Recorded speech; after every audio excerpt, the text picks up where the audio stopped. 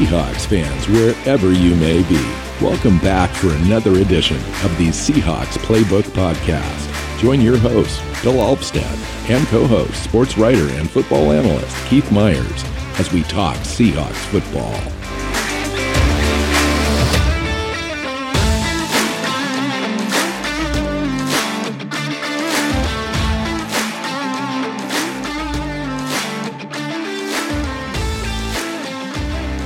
Hey, Seahawk fans. Welcome back to another edition of the Seahawks Playbook Podcast. I'm your host, Bill Alvstad, sitting down with Keith Myers. We're talking position groups again.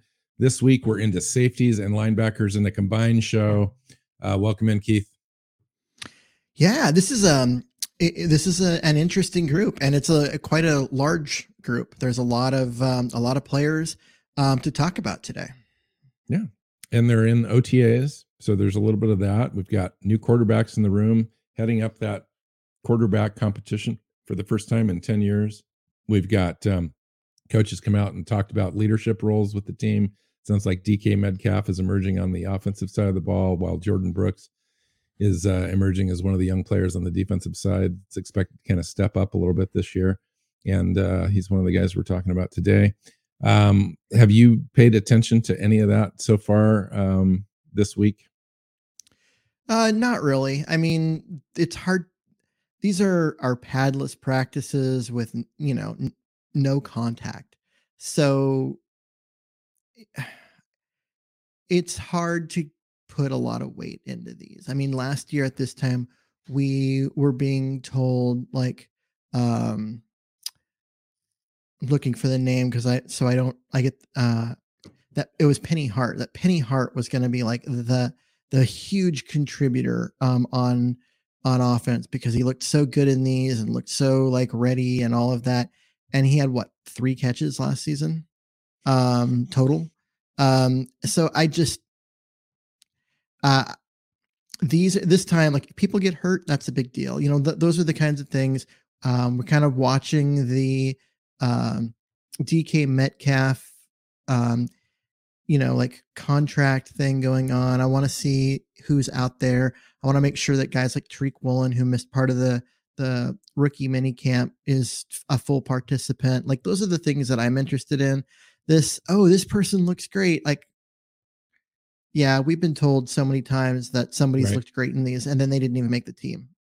So yeah. Speaking of Tariq Woolen, he's out with a little hammy until Wednesday. He's going to be a full participant on Wednesday. That goes for Rashad Penny as well. Same issue. In fact, I think last year this time he had the same sort of tweak and didn't participate in these OTAs as well. I'm talking about Rashad Penny. Shocker. And I think everyone else is doing pretty good. There's the usual suspects with off-season surgery. None of those guys are participating, including DK Metcalf. But Jamal Adams, Quandre Diggs is out. Amadi and Neal are taking over some of the first team reps. Marquise Blair is sitting out. Sounds like he's going to be out until training camp. So anyway, let's get into it. We're talking about safeties and linebackers this year in a 3-4 multi scheme looks. And first of all, in a broad sort of sense, Keith, what is your idea about how the defense is going to be a little different in looks in the way that we use safeties and linebackers this year? And what does that kind of do to the type of personnel that we're bringing in?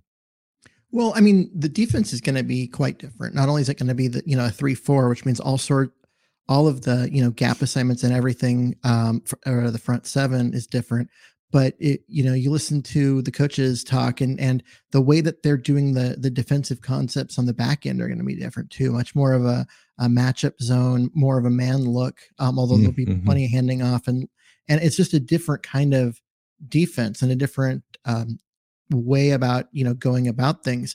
What that means is that they're going to be more aggressive. They're going to be more there's going to be more physical. There's going to be more contact with the receivers and that kind of stuff. There's going to be that, but also there's got to be a lot more reaction, and they need guys that are maybe quicker than fast in a lot of different places. And so I think that's why we've seen them go smaller at cornerback, is just because they know they need that quickness. So, question right off the top then for you on the largest name out of both groups, Jamal Adams, safety, went through offseason surgery to repair a torn labrum, still not able to go. Is probably going to hang around until training camp or probably week 2 or 3 of training camp. Who knows? How does he fit into this with his up above and beyond playing style? Seems like he's more of a traditional safety as far as the scheme is concerned, but body type, I don't know if he's rugged enough to hold up, especially against run, where he needs to come up and fill holes and all that kind of stuff, which seems to be the way that the safeties are treated in this defense, especially strong safeties. They're playing more on the line of scrimmage. They are dropping back into coverages. A lot of that is disguise oriented. More often than not, though, they're up there defending the run first and foremost, and then they're dropping back into coverage against tight ends and running backs primarily. How does Jamal Adams fit into this thing? I think Jamal Adams fits fine. What you don't want Jamal Adams doing is dropping back as a 2 deep safety and covering wide receivers. That's not his skill set, right? He is a special player up around the line of scrimmage. And I know you're concerned about like durability and all of that. And I kind of am too, given the last 2 off seasons, he's needed surgery. But if you try to avoid him getting hurt by playing him in a different way, you take away what makes him special. I agree. And so you kind of just have to let him be himself and, hope that it works out as far on the injury front. At least he's a guy we know that, if his shoulder gets banged up, he'll play through it and play like well through it.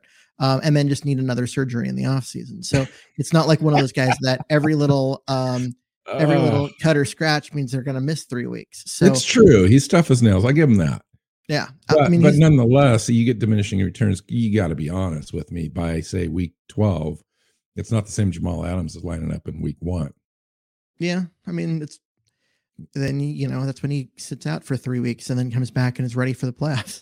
I don't have an answer for you on what to do with Jamal Adams. I think that I agree with you, though. You got to play him the way that the scheme dictates you play him. You can't reserve him like you do a Chris Carson on the offensive side. Jamal Adams has to go all out. It's all out 100% all the time, or he's not Jamal Adams. And he's just another guy. And we need that guy. He's the guy that can tilt the field for you. He can play multiple positions. He can move around for you. He can blitz and rush the passer better than almost any defensive back in the entire NFL. When given that opportunity. And I'd like to see a little bit more of that this year. Maybe that's what keeps him cleaner this year, is give him more opportunities to kind of rush the passer, or use his speed to get around the edge where he's not fighting through blocks to make tackles, but he's making plays on the ball and making plays on the quarterback. Yeah. That's one way to do it. The other thing that they could do is if they 2-minute offense, or 2-minute defense, right? The other team's throwing and they're throwing on every down and you're not blitzing, or at least not blitzing your safety because they've got the protection set up to pick up, unless you're bringing a lot of people, and you don't want to do that in that situation because that's when you give the big play. So in that situation, what do you do with Jamal Adams? Well, maybe you pull him and you put in a guy who's better in coverage. And that's when you see, Ugo Amadi come in as the second deep safety type of situation. And I could see that type. So basically you can find different times where he's not the best person to have on the field and bring him out and give him less reps, which will keep him healthier, kind of load management a little bit by, instead of having him play 100% of the snaps in the games when he's there to play them, you get that number down to 90. Or, something like that. Just a few less snaps, a few less hits. It's just less contact, and it'll help his body hold up a little more. And it'll give us a chance to play some younger guys as well. Let's go to Quandre Diggs. Love the player. Got a new contract. It was a horrible situation in the last 5 minutes of that game down in Arizona. To have a broken leg out of that situation, very emotional. Didn't know how that was going to impact his offseason with free agency pending. Just the worst case scenario for him. Everything turned out. Ended up getting the contract that Seattle was probably going to give him anyway. He's back. He's a natural leader now on this defense, minus Bobby Wagner. So Quandre Diggs' role in this, I think it gets easier in this defense because it is a too high situation. He's not the only guy back there trying to make plays. I think it actually gives him an opportunity to make more plays, which is, I think, the defense almost seems like it's going to be designed around his abilities. Well, it's not just his ability, but it's because it's not just him. Like, if you got a 2 deep safety, you got 2 safeties back there. But it is definitely designed around giving him an opportunity to be himself in the best way possible. And making plays. Yeah. So he can just fly around and make plays and do his thing. Everyone's going to like that. I mean, there's a reason why they brought him back. He is a good player. He's a very underrated player.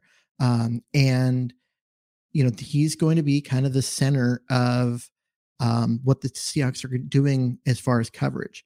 And I guess that's what I was trying to say earlier. Yeah. So yeah, and he's beloved. I mean, everyone. I was watching the game. It just happened to be on the NFL Network the other night. It was the Arizona Cardinals Seahawks game, Russell Wilson's last game of the year last year, and it showed that play and just the emotion that was going on, not only with Quandre Diggs but all the players around that was something else. So he's just going to be one of those natural leaders on that defense. I'm excited, and because I think when you pair him with somebody else that has the ability that he doesn't have to worry about everything. Now he just needs to worry about a quarter. To me, that's a good thing. Mm-hmm. Let's talk about the other guys in the safety room. There's just a whole bunch of players now after those 2 starters. Because those two are going to play a lot. Yeah. And everyone else we're going to talk about isn't, except unless there's an injury. And there's a couple of players here that could play nickel type stuff. And so let's talk about that first. Let's talk about Ugo Amadi, Ryan Neal, and Marquise Blair. Because all those guys seem to be in the same bucket. And so why don't we just kind of run through those? Amadi last year was tasked with being kind of the nickel corner on the team. I thought he did a pretty decent job. Now he's got some competition with Justin Coleman coming back after a couple of years off the team. Ryan Neal is a longer prospect, a big thumper. You'd think he's kind of a strong safety type, but he's really scheme diverse, can play both strong safety and free safety for you. Ryan Neal was a corner. Ryan Neal was a corner. Option. Yeah. The team moved him to safety. They moved him back to corner. They moved him to safety again, and now he can really do anything. He started at strong safety. He's played a bunch of free safety for them. He's played outside corner for them, and at 6'3", 200 pounds, like, he's very scheme diverse. He can do a lot of different things, and he's a guy that should get more playing time. So Keith, he seems to pass the eye test. Like, he just really seems to be making plays on the ball. He doesn't get quite the opportunities that he should get, but maybe with your idea of sitting Jamal Adams for 10 snaps a game and allowing a player like Ryan Neal to come in and fill that void may give him an opportunity to kind of stand out a little bit. Yeah, and that would be great. I mean, Ryan Neal's been around for this team forever. So I was actually thinking, I was looking at his age, trying to figure out, I was looking for that. He's only 26. And I think this is his 3rd year. Yeah, I don't know why, but I just was thinking with all the position changes that he's had, I was thinking he was going to be like 28, 29. I'm like, yeah, well, do you really want to develop a guy who's already at that age? No, he's 26. Get him in there and let him continue to play and get better, because good things happen when he's out there. And the fact that he is a corner, he's got those skills and has the size of a safety, and he's got those skills. Like, it's just a good combination. He's a great tackler. Like, that's, The NBA playoff action is nonstop at DraftKings Sportsbook, an official sports betting partner of the NBA. This week, new customers can bet just $5 on any team to win and get $150 in free bets if they do. Looking to turn a small bet into a big payday during the NBA playoffs? With DraftKings same-day parlays, you can do just that. Create your own parlay by combining multiple bets like which team will win, total threes made, total rebounds, and more, and boom, you have a shot at an even bigger payout. Right now, all customers can place the same game parlay with 3 or more legs and get a free bet back up to $25 if one leg doesn't hit. Download the DraftKings Sportsbook app now. Use promo code TPPN. Bet $5 on any NBA team to win their game and get $150 in free bets if they do. That's promo code TPPN only at DraftKings Sportsbook. Minimum age and eligibility restrictions apply. See show notes for details. So how do we get to the point in this storyline for Marquise Blair that turns around from a sad, sort of unfulfilled promise story to a fulfilling redemption level? Oh my gosh, this guy is something else, and we need to sign him to to a new contract. Well, there's one thing that I would point to, because even though he's missed the last 2 years, which both times the Seahawks went into the season believing that he was going to be a big part of what they were going to do, and then he got hurt right away. He's only 24. He's a young kid, and those injuries are unrelated. Yes, he's a year older than Tariq Woolen. He's a full year younger than Ugo Amadi, right? He's a guy that you can look at me like, you know what, those 2 years suck because he was out, and it like that's bad for his career and everything. He's such a young guy. Like, there are guys that were drafted that are as the same age as Marquise Blair, and he's got 3 years in the league. So, yeah, I mean, that to me is the part where I look at and I go, yeah, he's a guy that you don't have to write off as, oh, we can't depend on him or anything, because at his age, he's still young enough. Let him get healthy, get him out there. He should come in and continue to be good. I mean, he looked legit good before his injury, both the last 2 years. So one other guy I wanted to mention before the other ones is Bubba Bolden, undrafted rookie free agent, has come in. The only reason I'm putting him into this bucket is that he's listed on .com as a free safety. He does have some size. He's got some speed and agility and athleticism to him. There was talk early, at least by us, if not a few others, about him possibly sticking for his special teams ability. Mm-hmm. But he's another guy that could come in and play a little bit of that nickel stuff as well as on the back end. Yeah, 6'3", 204, lots of speed. Looks like a guy that can do things. He's kind of raw in that he's learning, how to take proper routes to things when you have a lot of ground to cover and that kind of stuff. But I trust in good coaching. And so he's a guy that is really interesting.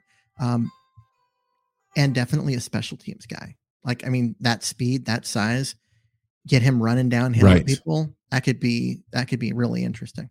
Yeah, no, he's one of the interesting guys on the roster that's, on the back end now, but I think once playing starts and so forth, he's a guy that has an opportunity to stand out just from his athleticism. Mm-hmm. Joey Blount is another guy. Those are kind of similar guys in the fact that they're athletic, big thumpers, scheme diverse. Josh Jones, Scott Nelson, and Deontay Williams round out the safety group. Any word on those guys? Well, I'd say all of them except for Josh Jones are rookies. They're all undrafted rookies. There's 4 in that list. Right? Bowden, Nelson, and Williams.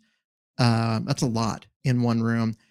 Josh Jones is in his 5th year. He's a guy who's 27, 6'1", has his 6th year. Yeah. Yeah. Has experience, has played both special teams and has gotten on the field as a defensive player and been okay. So I think he fits more into the realm of depth and giving them some options, especially if Blair gets hurt again or that kind of thing. I wouldn't have lumped him in with all the undrafted rookies. All right. My mistake. I was just unfamiliar with Scott Nelson. I hadn't looked at his profile as far as age and so forth. So thank you for bringing that up. Yeah, I was like, Josh Jones is the Josh Jones. If I misspoke and said Scott Nelson is one of the rookies.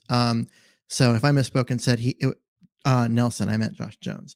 He's the guy who's Josh Jones. Yes, you did say you did say Josh Jones.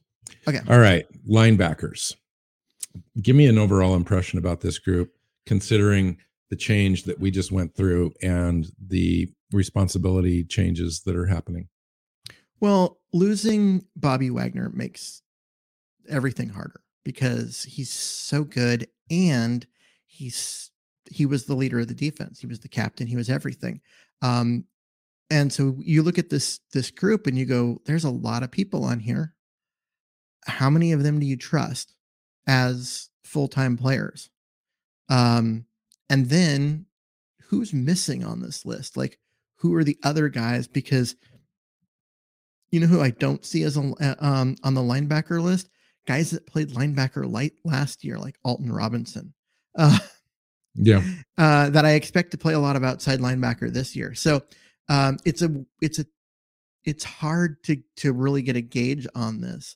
I do still think they lack someone in the middle. I think they're missing that. That's one of the things they've got unable to do this year.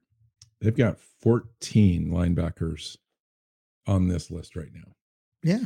So let's just kind of go through them. So we know Jordan Brooks is going to be there. I talked about Jordan Brooks being pointed out by the coach ahead of time as being a guy that he's turning to now for some leadership on the team, which is a good thing. I think it's a natural fit. He's going to be calling the defense this year, calling out the plays just like Bobby Wagner did last year. Yeah, he's taking Bobby's role in the middle. And he had 184 combined tackles last year. Yeah. Which broke Bobby Wagner's team record. And I think led the NFL, if I'm not mistaken. Well, which is just absurd. I mean, it's crazy. You break Bobby Wagner's record. That's something, because Wagner has been one of the best that's ever done. And all it took for that to happen was Wagner missed the last 2 games of the season. He would have broke his own record because he was right there. They were neck and neck. Yep. All right, Jordan Brooks. So he's going to be one of the middle linebackers this year. So he is kind of going through a little bit of a shift. How much of a shift? Keith? It's not that much. Going from, because he was a weak side linebacker in a 4-3, moving from that to an interior linebacker in a 3-4. It's going to shift him. It's going to shift him a gap and a half towards the middle a little bit more in terms of where he lines up. But what he does is going to be very similar. He's going to be off the line of scrimmage. He's going to be read, react, go, make tackles, use his speed. I mean, it plays very well into what he does. Before I get to Cody Barton, there's a new linebacker on the team, Uchenna Nwaso, a guy from the Chargers. Sounds like he's coming in to play the strong side. And then Cody Barton is going to be pairing in the middle with Jordan Brooks. Yep. And then it's going to be probably one of Darrell Taylor and Alton Robinson on the other side. Yeah. That'll looks to be the starting 4. They've got Darrell Taylor kind of there where they're looking at maybe having him be an outside linebacker / defensive end, which is much more common in the old alignment scheme. In a 3-4, your defensive ends have to be bigger because they've got a 2 gap and they've got to move inside one position, one gap more than you would think they would normally do that. And so there's wonder if maybe he's undersized for that. But we'll see. 260. I think he's 268, something like that. Yeah. I mean, they'll find a role for him. The ideal 3-4 defensive end is like 280, 285. And he's not. He's like 260. But he's also a little big for an outside linebacker. But like I said, they'll find a role for him. He is just too damn talented. He was one of the better players on the defense last year. And so you mentioned Alton Robinson, and then you've got Boye Mafe and Tariq Smith as well in those roles that you would typically, it's hard to kind of say if they're defensive ends or linebackers. I've kind of got them in a defensive end bucket on my roster that I've instructed here, just because the linebacker room is just completely crazy. But yeah, I would say Boye Mafe has a shot. I think a combination of him and Alton Robinson are that weak side outside linebacker, which is different than a weak side outside linebacker from last year, right? That was where Brooks was playing. It was off the line of scrimmage, and it was I mean, you saw it. He was Jordan Brooks. In a 3-4. If you think back to the when the San Francisco Seattle rivalry was at its hottest, Alden Smith was the prototype weak side 3-4 outside linebacker, small, fast, pass rusher, can get around the corner. Like he's the prototype, and Boye Mafe fits into that role. That's who he is. And so he's going to be in line for that. I think Alton Robinson fits that really well. So the two of them are going to battle out for that job. All right, let's talk about Cody Barton for a minute. It looks like he's going to elevate this year, Keith. He's going from a special teams kind of guy, did very well doing that, to coming in, filling in for Bobby Wagner last year when Bobby Wagner was out. Did an admirable job just to kind of hold down that position. And now he's elevated to a starter. Yeah. And you're not convinced that he's good enough to be a starter in this defense. I'm not. So the next part of what I'm going to say is going to completely counteract that. Because when Barton came in for Wagner, I mean, you look at that, you have this guy that has the team has, never really committed to as a starter, and through 3 years, and he comes in for an all-pro, and you're like, wow, this is going to be bad. Like the drop-off is going to be huge. And it kind of wasn't. And that's not to say that, he was fantastic or that he was as good as Bobby, but it wasn't the drastic, like, oh my God, that I expected. He held it down really well. He made some plays. He, made a lot of tackles, did a lot of good things. I'm still concerned about him as a full-time starter at 237 pounds. He's not the biggest guy. He has never been the best tackler. He's had a lot of running backs bounce off of him. But at the same time, he didn't really have that problem once he became a starter. So I think what's happened is, for me and for a lot of other fans that I've spoken with, is that image of him as a strong side linebacker when he was playing way out of position as a rookie. From his rookie year. Yeah. It's kind of lodged into people's minds as that's more of who he is. And I'm saying by people, I am including myself in that.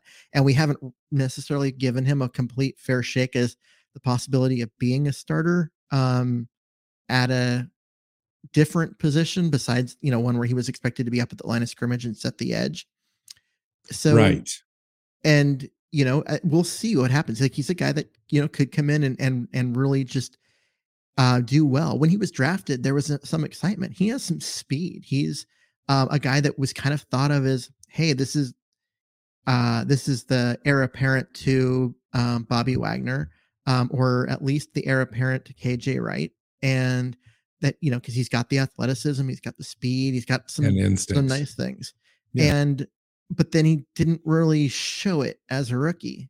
And we kind of were just like, oh, well, that was disappointing. And especially when they turned around and drafted Jordan Brooks the following year, and he got bumped from that role. You had Bobby Wagner, KJ Wright, and I think Michael Kendricks in his rookie years starters, and that's hard to penetrate that group. And then, anyway, he's out there. He's there now. I think he's going to get a good shot. We'll see how it goes. It could be the weak link, or it could be that the linebacker group is the strongest group on the team. There's a lot of youth here and a new player in Nwasu that kind of needs to integrate. We'll see. Yeah, my concern wasn't necessarily so much about Barton. It was that what happens if Barton turns out not to be the guy? I don't see a guy on here. Yeah, everyone else seems to be outside. Mm-hmm. I mean, those are the guys. The guy, the Joel Lagan Buehe sure, from Chicago that we picked up, that's kind of a special teams guy. I think he's only got like 20 snaps. Yeah, taking plays in the NFL, but I think he's a middle linebacker. Nick Bellore could come in and play a little bit of that. He's Denver a special Curvin's team, and totally. I know. Aaron Donker's a big guy, but they've got him coming off the edge as well this year. Mhm. Tanner Muse, again, another fast, undersized kind of guy. That what surprised me is because Aaron Donker was a rookie last year, and so he's there, he's earning his spot, playing some special teams, all of that. I think he's other than Nick Bellore, who doesn't count because he's not really a linebacker. Aaron Donker is the oldest linebacker on this roster. Interesting. 27 years old. Yeah. He's the oldest linebacker that the Seahawks have rostered right now. And he's their foreign player exemption. Mm-hmm. Again, and I had an ACL last year, which was unfortunate. So Tanner Muse, the safety that used to be with the Raiders, that we picked up, is still hanging around on the roster. I'm still intrigued by him because he had numbers and athletic profiles in the draft that I was really liked. John Radigan, a guy from Army that's hanging around. Cam Williams, Levi Jones, and Joshua Jugo rounds that out. Mm-hmm. So thoughts overall. We've talked about a lot of players. Is this going to be a strength or a weakness on this team? Can I say both? Because I really like Jordan Brooks, and I think Nwasu is going to be a good addition on the strong side. And I think the weak side position with a guy like Boye Mafe, Alton Robinson, those guys are going to be good there. Cody Barton. So starters. Yeah. And then there's Cody Barton, who I'm still not as sold on, even though I was trying to talk you into it a couple minutes ago. I don't trust a single other name on that roster after them. If there's, to me, the lack of depth, if one of those guys get hurt, especially Cody Barton, if he gets hurt or if he doesn't pan out, dude, there's nothing else on the roster. I would be less concerned about Cody Barton than I would be about Nwasu or Brooks. If those guys go down, it's not looking great. Well, if Nwasu goes down, it's an outside linebacker spot. It's a strong side. You could come up with a way to make it work with a Ben Burke-Kirven or one of those guys that makes the roster for special teams reasons. You could make it work, right? I mean, and Darrell Taylor. Sure. I mean, I would just put Darrell Taylor. And that's the other thing. You'd stick Darrell Taylor would you could slide him out there. Jamal Adams is going to take some snaps there anyway. You could throw Jamal Adams there for a few snaps. So I know. But it's really, if they lose Jordan Brooks, the whole interior of that defense falls apart. Because they just, there's no way, there's no depth to replace them. And that was one of the things that I was concerned about. I really wanted them to get another true middle linebacker so that we had three with Barton, Brooks, and then whoever that third person is. And I just don't see it. I think that the more that we talk, so we talked about corners already, safeties, and now linebackers, and we did talk about a few of these defensive ends we've got coming up. I think everything looks good on the surface as far as starters, like who's going to come in and play the most of the snaps. It's that depth part that are unknown. Could be good, could be better than advertised, especially on the cornerback side. I think there's plenty of names on the safeties to be able to get a good group together there, especially if a guy like Marquise Blair stays healthy. I think that group is really actually a strength. And then the linebacker thing is just a whole bunch of unknowns, really. Yeah. And it's part of it is I don't even know where they're going to scheme up and line up, and really kind of the coaches have plans obviously for each one of these players, and it'll just be interesting to see how that comes to fruition during practice. You can kind of see this come together a little bit. Because that Dick Fangio defense, I sent you an article I want you to read. I don't know if you had a chance to read it, but that thing is so in depth. It kind of goes through the layers of the defense and assignments and what we'll likely see this year. And I'd like to be able to talk about that here, after we get done with the position groups at some point. Oh, absolutely. We need to do that anyway, just for our own, I know, right? Prep for the season. But it's a layer of complexity that before, the way that Pete Carroll wanted to run it, it was just simple. It's like line up and play and go do your job, and we're just going to be better at it than the offense. Now it's like, woohoo! It's similar to me. It's similar to the idea of what the offense is trying to do. The offense wants to line up in the same sort of looks, the same package. They want to get to the line of scrimmage and with the disguise, and then move around and run plays out of the same sort of formations. And the defense is kind of the same way. They want to line up the same way. They want to show the same looks pre-snap, so that the quarterback has to make post-snap decisions and reads. It just makes it a little more complicated, gives your guys up front a chance to get home with an extra little step. And then on the back end, it helps too.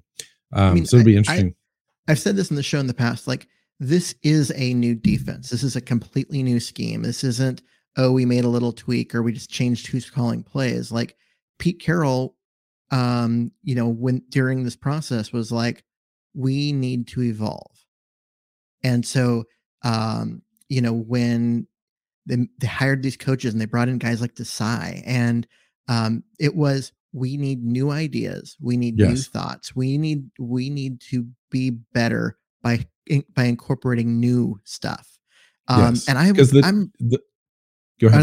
really impressed that a guy who's 70, about to be 71, is willing to be like, you know what, the stuff that we've done that's worked really well and got us a championship, it was fine, but we need to evolve. We need to continue to evolve and not just rest on, hey, we know it worked once, type of thing.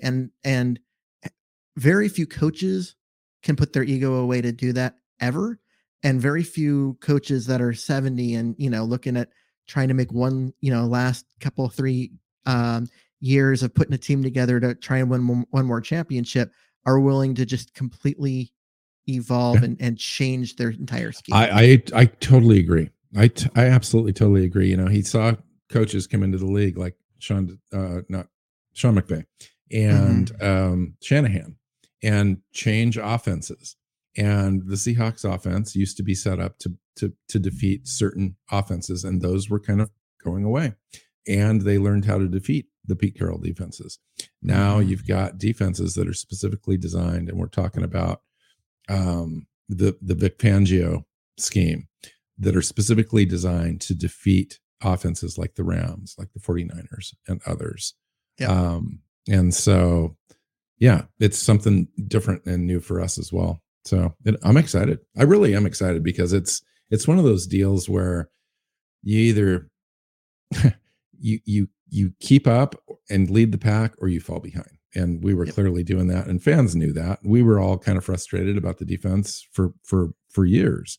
Well, it's not just this last year. It's also what happened on the offensive side, right? They came in, they installed the zone scheme, running game, and they made it work. And then they got Wilson, and there was, the zone read kind of stuff, even though he never kept the ball. But what they did, it worked until it stopped working. And they needed to evolve. They needed to make some changes. And that's what Shane Waldron brought, was a completely new offense. And now they've got a completely new defense. And it's a offense and defense that are going to be more modern and less old school. Yeah. So. Right. With some competence. I mean, you can say you're going to bring in somebody new and whatever, but it's the maturity of, I think Pete Carroll demands the maturity of the coordinators. And to me, that's the best of both worlds. You get a really competent head coach that's been there, it's done it all, that's willing to invest into that young talent, the young ideas, the forward thinking. And that's what everyone was asking for the last couple of years. Like, fire Pete Carroll, because he's old, he's antiquated, blah, blah, blah. This shows that he's completely adaptable and willing to do whatever it takes to get back to the top. And I'm really excited for it. Yeah. So. I mean, it met all the requirements, I think, of the fire Pete Carroll crowd without actually letting go of Pete Carroll, because it allows the team to keep what Pete Carroll does best, which is culture building and, and all that stuff for the team. And he's so good at it. He's one of the best in the NFL at it, if not the best at the NFL at it. And it allows him to do that without having, the the other parts that everyone was frustrated with, which is, him kind of becoming a bit of a dinosaur in terms of his scheme. And now he's not. So, yeah, there's that. All right. So next time we're going to finish up with defensive tackles, defensive ends, and then we'll switch back to the offense. We did quarterbacks before. We'll get everything else. And then we'll continue. We'll continue on. So find Keith on Twitter at Myers NFL. You can find me at MW Seahawk. You can find the show, SeahawksPlaybook.com. Seahawks Playbook on your favorite podcast app and YouTube channel. Hit the subscribe button. Please share it. All that good stuff. So until next time, go Hawks. Seahawks Playbook podcast listeners, thanks for joining us for another edition of the show. You can find us on Twitter. Bill is at NW Seahawk. Keith is at Myers NFL. And the show is at Hawks Playbook. You can listen and subscribe to the show at SeahawksPlaybook.com.